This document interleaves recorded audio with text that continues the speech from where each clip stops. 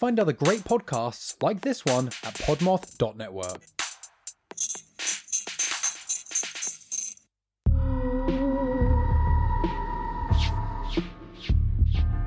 Do you love unraveling a good old-fashioned whodunit?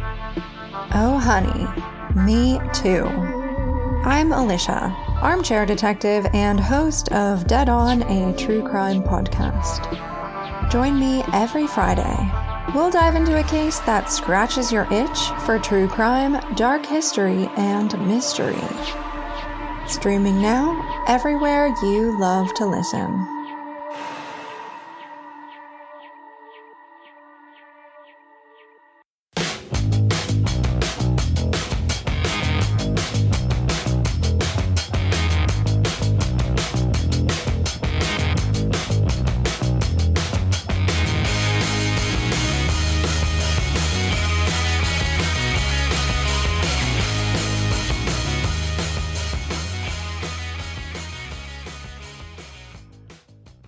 Everyone, welcome back to another episode of Cryptid Cocktail Party, a show where we have a few drinks, share a few laughs, take a dive into the unknown. I'm your host, Dave, and I am joined once again by the beautiful bearded Jamie Hurley. How's it going, buddy? Oh, you're too kind to me. I'm doing all right, brother. You know, you look just as good as the last time I saw you. So, you know, I think I actually trimmed up my beard since the last time I saw her. Or Allie did it for me, like she had to groom a German Shepherd or something like that. Because I basically look like a feral animal. She had to get all the loose hair out for your summer coat, so that way you're not. Yeah, exactly. That's what I know. She really has to, because I have no idea what I'm supposed to do with long hair.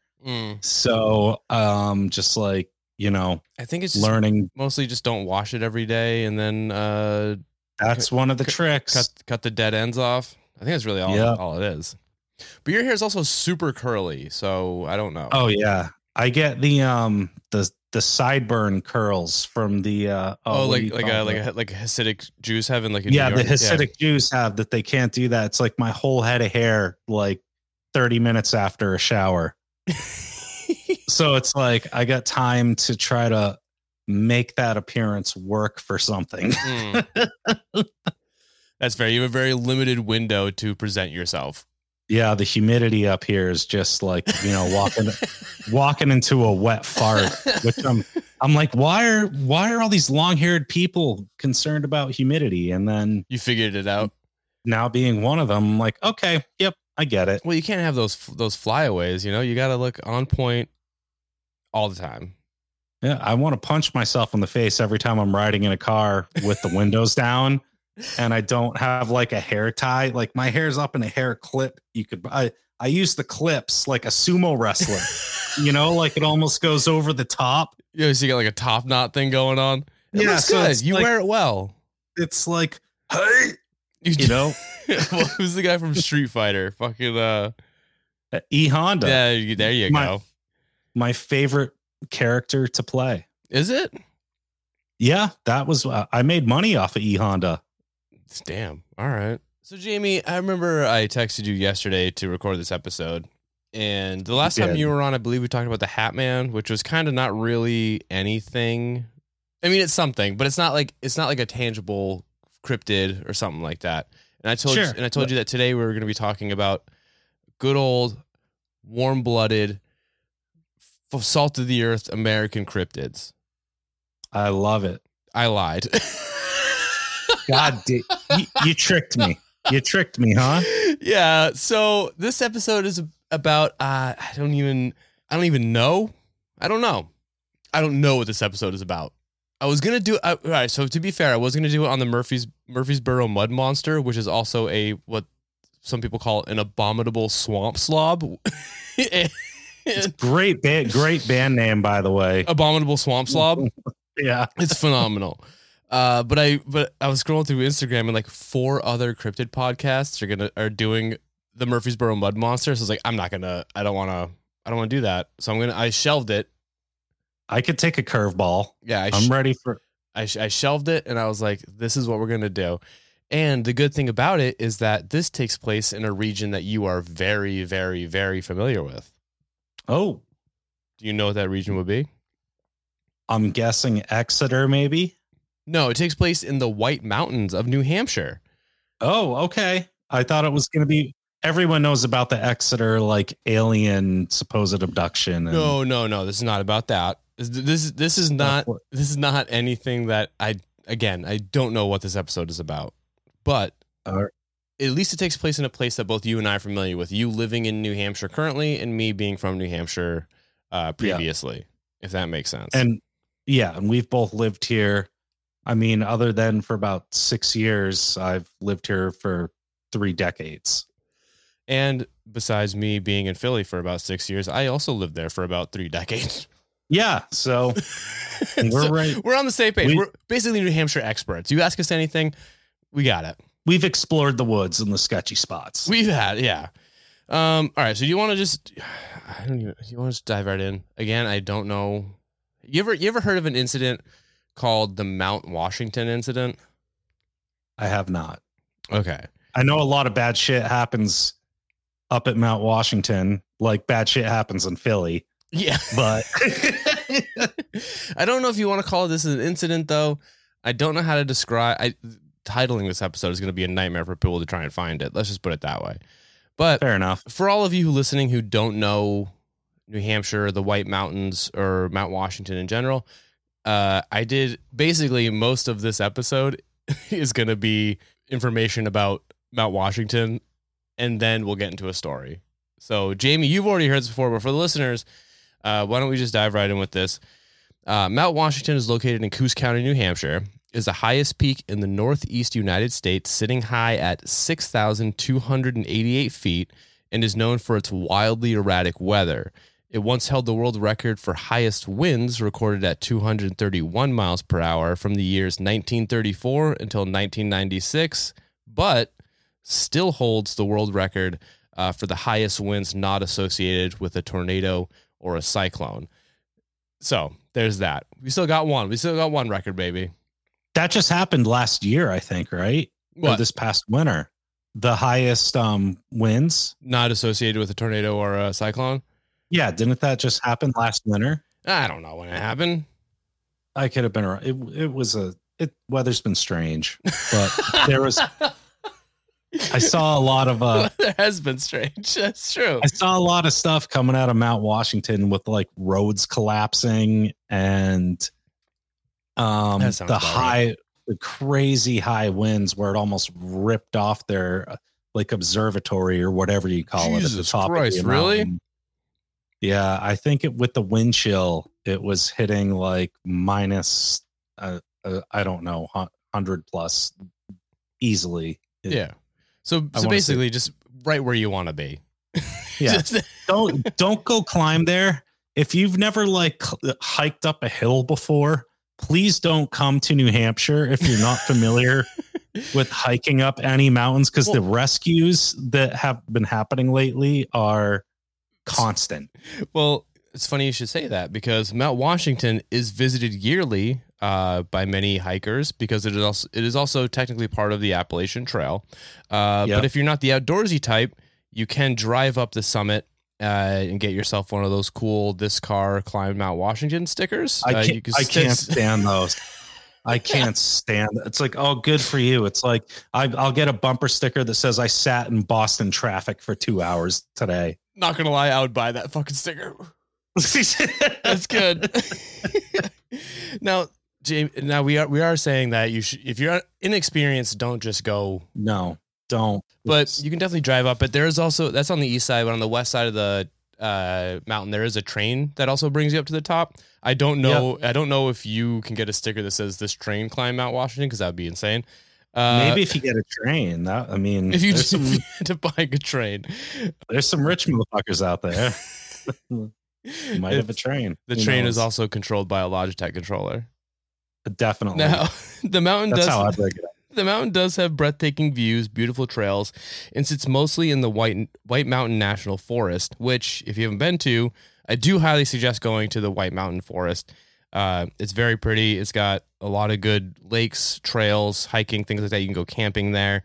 But what if I told you, Jamie, that Mount Washington may be home to something a little more sinister? I hope it is. And I hope it scares the shit out of the tourists. So, well, Coos County is home to the Woods Devil, but that's not what we're going to be talking about today. The Woods Devil is just a skinny Bigfoot, if you're wondering what it is. That's all it is. So yeah, whatever scares off the tourists, from coming up from everywhere, because I mean, not trying to sound like that guy. So along the trails through the White Mountains and leading to the summit of Mount Washington, the Appalachian Mountain Club, which is the oldest outdoor group in the United States, being formed in 1876 to help explore and preserve the White Mountains, but it eventually expanded across the Northeast from Maine to D.C. and now sports over 275,000 members. They've set up what are now known as high huts with a total of 8 of these huts across the White Mountains. These huts offer shelter and bedding for overnight hikers, warm cooked meals made by the AMC members, as well as offering information on trails, trail safety, local wildlife and fauna. You can also purchase some supplies through them also. With these services, they're only being offered during the on-season from June to September, with the hut being boarded up and locked during the fall through spring months, with only the hut cellar being left open during the winter in case of emergencies. Which makes sense if you're trying to hike. Oh, for sure. If you're trying to hike in the White Mountains during the winter, first of all, you're an idiot. Second of all, it is good to have some place where you can kind of dive into to like not die from the 273 mile per hour winds. Oh, for real. It's like, I know way too many people that I'm sure you've heard of like the 4,000 footer club in New Hampshire. Yeah. Where you hike all the 4,000 foot plus mountains, and it's a couple dozen. I can't remember the exact number, but I know way too many people that have done that. And I'm like, awesome, but why? Well, like, you know Luke, right? Luke Ferry? Yeah. Oh, yeah. So Luke hikes the Appalachian Trail. He's done it a few times. Yep. And the story we're actually talking about, he's very familiar with it. And he has stayed in the place where what we're going to talk about has happened. And that's awesome. Yeah. Because I trust what Luke has to say. It's a weird story, but we'll get into it. Now, I know this sounds like a pretty nice stay. It's got all these amenities and all, warm cooked meals, all this stuff. But it's not quite that great. It's definitely not like a Michelin star, 4-star rest like hotel. You know what I mean? I'm assuming you're in a shack and just getting it's not that bad. With like a hot plate. It sleeps 90 people, I think. I thought it was like literally just a couple. No, it's pretty big. I think it sleeps 90. Then there's different rooms that have different occupancy, like gotcha allowances. I don't know, but anyway, but there's running water, but it's freezing cold. There's no heat, no electricity, no Wi-Fi. Again, I don't know what the bathroom situation is like, so I don't know if it's like you're just shitting in a hole, or if it's a like flushable situation. But anyways, so basically, if you're listening to this and you're thinking about going up there and you're looking for like a glamping trip to the White Mountains, don't do it. Yeah, it's not going to be that. Don't do it. It's like you're just going to end up costing hundreds of thousands of dollars in resources to save your ass. Like people hike up Mount Major and need to get rescued. Yes, and that's wild. It's so crazy. Mount Major's hands down the easiest, or Blue Job. If anyone's ever had to get rescued off Blue Job, I would fight them. I almost got lost on Blue Job. Oh my God, dude. It's literally a hill. There's nothing there. No, they started doing logging years ago. And I went up there with Allie because they're cutting it out, doing whatever to it. And we thought we were on the regular trail, but everything was washed out or flooded, so we ended up going up the logging trail. Okay. And I had Alfie with me, and when we came back down, we literally were just cut off by so much flooding and other stuff. And the funny thing was that Alfie was trying to guide us in the right direction the whole time. Yeah. And I was just like, no, why are you pulling that way? Like, let's go. Like, see, this is we're why going over here. Trust animal instincts. They know what they're fucking talking about. They know what's up. Yeah. So this was kind of a lot of information and a lot of backstory, but it's kind of necessary. Maybe not. I don't know. No, I think it is. People that have never experienced, the White Mountains and stuff. And if you've lived in major cities your whole life, you've never experienced woods like this before. And also, at least this way, you can say you actually learned something from this podcast. So when you listen to it, like you gained knowledge that's not just about fucking like a cryptid. Like you gained useful knowledge, not weird. Not shit. A moth that has like 6 legs and 4 heads that ate a guy once. It's like it's not. It could be just as dangerous if you decide to go up Mount Washington, don't know what you're doing. Yeah. You get stuck. Even if a road goes out, they're not going to get there that quick to fix it. It's going to be a nightmare. But I told you all this because our story today takes place in one of those Appalachian Mountain Club huts known as Lake of the Clouds. Now, when the open season is about to begin, a member of the Appalachian Mountain Club is tasked with taking a solo hike up to the hut with nothing more than just the hiking gear and a 2-way radio. His job is to assess any winter damage and then radio back for any supplies, tools, whatever he needs to make the necessary repairs and open the hut to the public. Now, one year, this job was tasked to an experienced mountaineer known only as George. Oh, yeah, we're getting into the story now. This is the story. I'm liking it. A lot of those people only have one name. Yeah, well, I think this is like a to protect his identity type deal. I really don't know. But I don't know. But George packed his gear and left the rest of the crew at the Pinkham Notch base as he headed up the then still snow-covered trails up the mountain. Around midday, the men at the base camp radioed to George, checking in to see if he made it there in one piece, but got no response. This didn't really worry the men, as George was well experienced, and they figured that he probably was just taking a rest or out checking on some other stuff near the cabin, making sure that he was doing a full investigation of what needed to be done before they could open it. It wasn't until around 8 p.m. that night when they tried radioing to him again and getting no response that they started to get a little worried, and then they started drawing plans for them to head out and check on him the following morning. Early the next morning, some of the men gathered their gear and supplies and started off on their journey, while others stayed behind in case of an emergency. They started up the snowy trail to the hut. When they arrived, it had seemed, at least from their initial observations, that George had made it there safely. His gear and supplies were set on the dining room floor, and his radio was still fully powered, sitting on the table. But there was no sign of George. So they're a little kind of sus about it. Is there more to it, or no? That's the story. We're done. That's it. Episode over. That's it. Episode. Of course, there's more to it. No. Oh God. So here's what I think happened to George. You're already going into theories. I'm already going into it. Yeah, let's hear him. George was down with, the psychedelic crowd at the time, ate a bunch of mushrooms, wandered off into the woods, forgot all his stuff, but that's all I can project right now. So you're saying that an experienced mountaineer decided to take a bunch of shrooms and then walk up the snow-covered mountain? I mean, I've done it on like a hill. Same thing. That's a good equivalent. You could definitely, that tracks. I mean, what's about to happen does sound like it could have been a bad trip. So I might be close. So like I said, they went to the cabin, they found his stuff.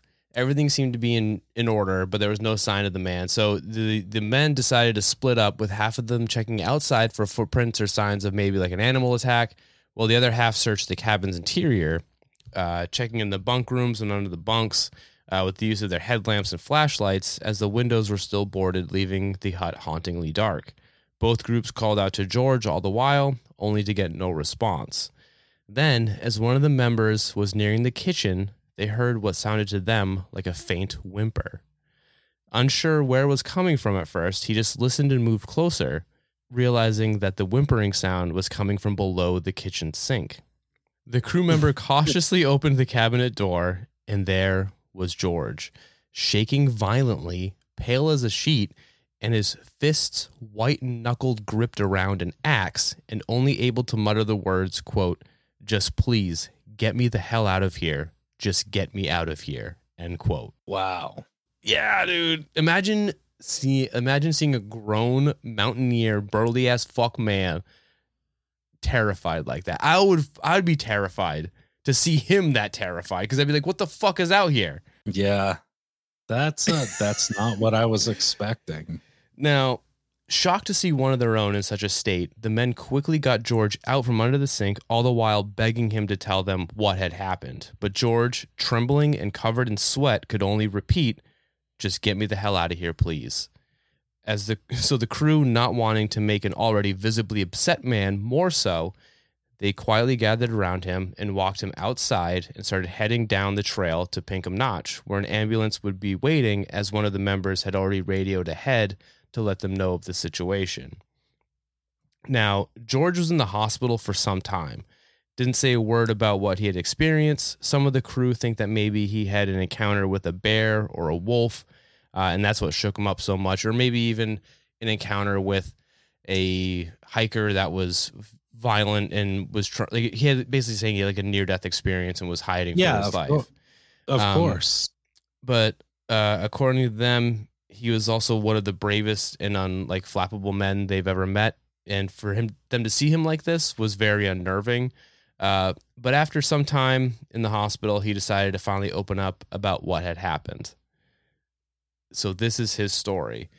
So what do you got? Yeah. What's your theory now? No, I don't know. I'm just waiting to see what happens, because I feel like you painted a good picture, and I'm just going to let you go. All right. I'm not going to say anything. His story goes that after his hike up the trail to the Lakes of the Clouds hut, he was suddenly and extremely overcome with exhaustion and hunger. He unlocked the padlocked door that led straight into the dining room and quickly sat down on one of the benches to rest a bit and take an assessment of his food supply before he was going to radio back to the base. But before he could, he was suddenly overcome by this feeling that he wasn't alone inside the cabin, and that who or whatever it was standing right behind him, almost reaching out for him. George shot up from his chair, spun around, ready to face whoever was trespassing in the cabin and give him a piece of his mind, but there was no one there. He surveyed the hall, narrowing his eyes to adjust to the darkened hut in hopes of catching a glimpse of whoever may be in there with him, but he was completely alone. But he still had that feeling that he just wasn't alone, and that's when he saw it. A face pressed against one of the dining hall's windows, its features distorted, grotesque, and contorted. George gasped, stumbled back, and then the real horror set in as he realized that what he was seeing should be impossible, as the windows were still boarded up from the outside. Okay. Backing away slowly, trying to regain some semblance of self-control, it's then he noticed that more and more faces started to appear in the window. And not just the one, but all of the windows, as if he's completely surrounded by an army of horrifying ghouls laying siege to the hut.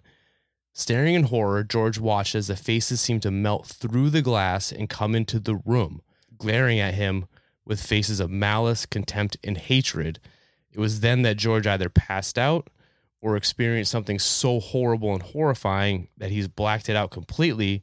But after this, his next memory is that of being found by his comrades in the Appalachian Mountain Club, escorting him out from under the sink. God. Wow.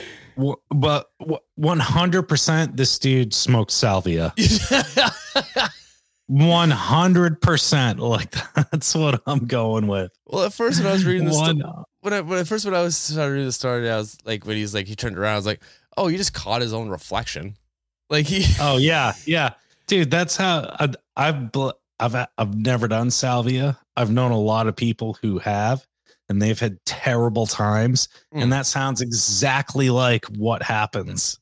But I mean, like, also, like, I don't know, like, imagine like being in a cabin, you see a face, just a haunting, horrifying face, just staring at you through a window that is boarded up, by the way. Dude, yeah, And then those faces just appear in every window around you.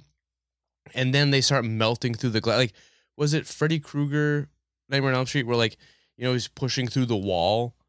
Yeah. I remember that. That's what this is. That's what he described. Like, it was, they were melting through the glass and just like looking at him evil as fuck, dude. Like, it's completely terrifying. Yeah. He could have been, he was probably obviously dehydrated, you know, too. Like, I don't know if you've ever been so dehydrated that you can start like to hallucinate.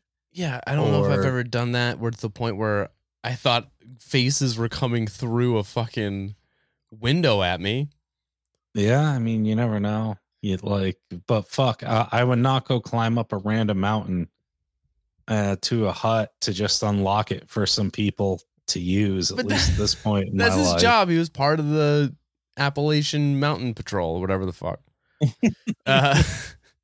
So George, like I said, the last thing after the horrifying face incident, the last thing he remembers is being escorted out of the kitchen sink cabinet by his fellow Appalachian Mountain Club members. Now, George, after making a full recovery, he ended up resigning from his position in the AMC, swore never to return to the hut again. And from all the different sources I've read, not long after his experience, he lost all memory of this terrifying ordeal. I don't know if that's due to like a trauma response or what, but thank fucking Christ, because I would not want to remember that either. That sounds like PTSD. Absolutely. Yeah. I mean, I deal with it with other things, and I have diagnosed like panic and generalized anxiety disorder and depression. So it's like, you know, sometimes shit hits you really hard. Yeah. Good. I would not want to remember that at all. But it shook him so much. He was in the hospital for weeks, and it shook him so much, and it took him forever to even talk about what happened, and then just forgot it. Like maybe he just had to get it out, and then just like boom, brain shut down. Maybe it's like everyone is so different. It's like everyone deals with trauma in their own way. Like, yeah, not to go back to our old stuff, but I told you about how I had that sleep paralysis. Yeah, where it messed with me so much I couldn't even like talk to people for a few hours. Yeah, it's fucked up. Like shit happens. Like, but Jamie, I need to know, what do you think of this story? Do you think it's legit? Again, there's no year associated, no date associated with it. We can kind of generalize the time of year it happened, but not what year. And also, like, what do you think? I mean, okay, so you and me are good old New Hampshire dudes. Mm-hmm. And we spent a lot of our youth growing up and wandering around out in the woods and just having fun. Yes. Before there were cell phones, before there was smartphones and shit like that. Internet came on a CD. Yeah. And then you had to share it with your family. Oh yeah. And then if someone tried to pick up the phone to make a phone call, you'd get disconnected from the internet. Yeah. And I'd be like, what the hell, Mom? I was just leveling up on that boss on Diablo. But no, I think when you grow up in weird, quiet areas, weird shit will happen to you. Yeah, that's the other thing I was thinking too, is that like growing up in New Hampshire, I know a lot of outdoorsy people. We know a lot of men, quote unquote men in our area. Like, yeah, they don't just say stuff to say stuff. You know what I mean? Like if something happened to them, you usually take them at their word because there's no, like it shook them so much they have to talk about it. You have to kind of be like, yeah, I believe it kind of thing. You know what I mean? Like they're not trying to gossip. They're not trying to like make a story up to get followers or attention or something. They're like, dude, this shit that happened to me was fucked up. Yeah. And the thing is in New Hampshire, like, especially the small towns we're from, if someone says something like that to anyone, they're probably going to get ridiculed by the community. So the fact that they even said something at all, knowing full well that they're probably going to get flack for it, I kind of believe it more than if it's just anybody else. You know what I mean? Oh, that's super true. It's like, yeah, it's like one person says something, everyone who lives around you knows it. Yeah. Within it's like the telephone game, you know? So, I mean, I'm kind of inclined to believe it. Again, the details are super shady behind the whole thing. Again, there's no year, only have a first name, and I don't even know if that's the real first name. But at the same time, like, I could see that. I was reading something that said like 150 people have died on the trail leading up to either the cabin or right past it. And all the spirits, I guess, kind of congregate around. If you're a ghost person, I guess. If you're not, this is kind of fucking stupid. But they kind of all congregate around the counter. So maybe it was just them being like, fuck you, you're still alive. And all the spirits just fucking came all at once kind of thing. I don't really know. But it could be something like that. Who knows? Who knows, man? It could be your own psyche, just acknowledging the fact that there's all these dead people there that are doing what you're doing, and then you have to try to not internalize is the right word, but basically accept the fact that you're gonna die too one day, and you're doing something kind of risky. You're doing something. They're just they're like, this is your fate. Fuck you. Yeah, it's like. It's like, oh God, maybe that was like their first panic attack ever, and it's like, I remember my first panic attack. I was like, I'm dying. Oh yeah, dude. I thought I was having a heart attack. My fucking everything just like seized up. Like, nah, I'm good. Yeah, I'm dead. I'm trying to call all my family members, not making any sense. Yeah. And then 15 minutes later, you're like, whew, that was weird. It's like, God. Probably should change up my lifestyle a little bit. Yeah. And then you know what we did? Not that. Nope. Live the same exact way as I did before. There's extremes with everything, whether there's extremes with hiking, there's extremes with music, there's extremes with, drugs or alcohol. Like, I feel like everyone is almost kind of fiending for something in some way. But what does that have to do with ghosts? Nothing. You're just giving our listeners a life lesson. Some people are ghost fiends, That's fair. They want to fiend for ghosts. They want to fiend for this unknown, and experience it. And it's fun. It's like, as long as it ain't hurting anybody, do whatever the hell you want to do. How high are you right now? Very high. All right, Jamie. Well, that is the story of the Mount Washington incident. Whether it's true or not, I don't know, but I want to believe it because it's fucking rad. I couldn't think of a word besides rad, so that's what I'm going to stick with. Rad. It is dope. It is come up to New Hampshire, but don't. Yeah. If you're cool, you can, but just don't, just remember most state parks are carry in, carry out. So take your trash with you. That's really all. That's the one thing that I have a gripe with. Just carry in, carry out. Don't be a dick. A little bit of respect. That's all it is. All right, man. Thank you so much for coming on. I appreciate you. I love you. I miss you. Love you, brother. Let's see. Make sure you follow us on Instagram at Cryptid Cocktail. Follow me on Twitter at Cryptid Cocktail. Follow me on TikTok at Cryptid Cocktail Party. If you want to donate to the show, help me buy beer in the future, there's a link in the episode description. But besides that, that's all I got to say. So, bye, Jamie. Later.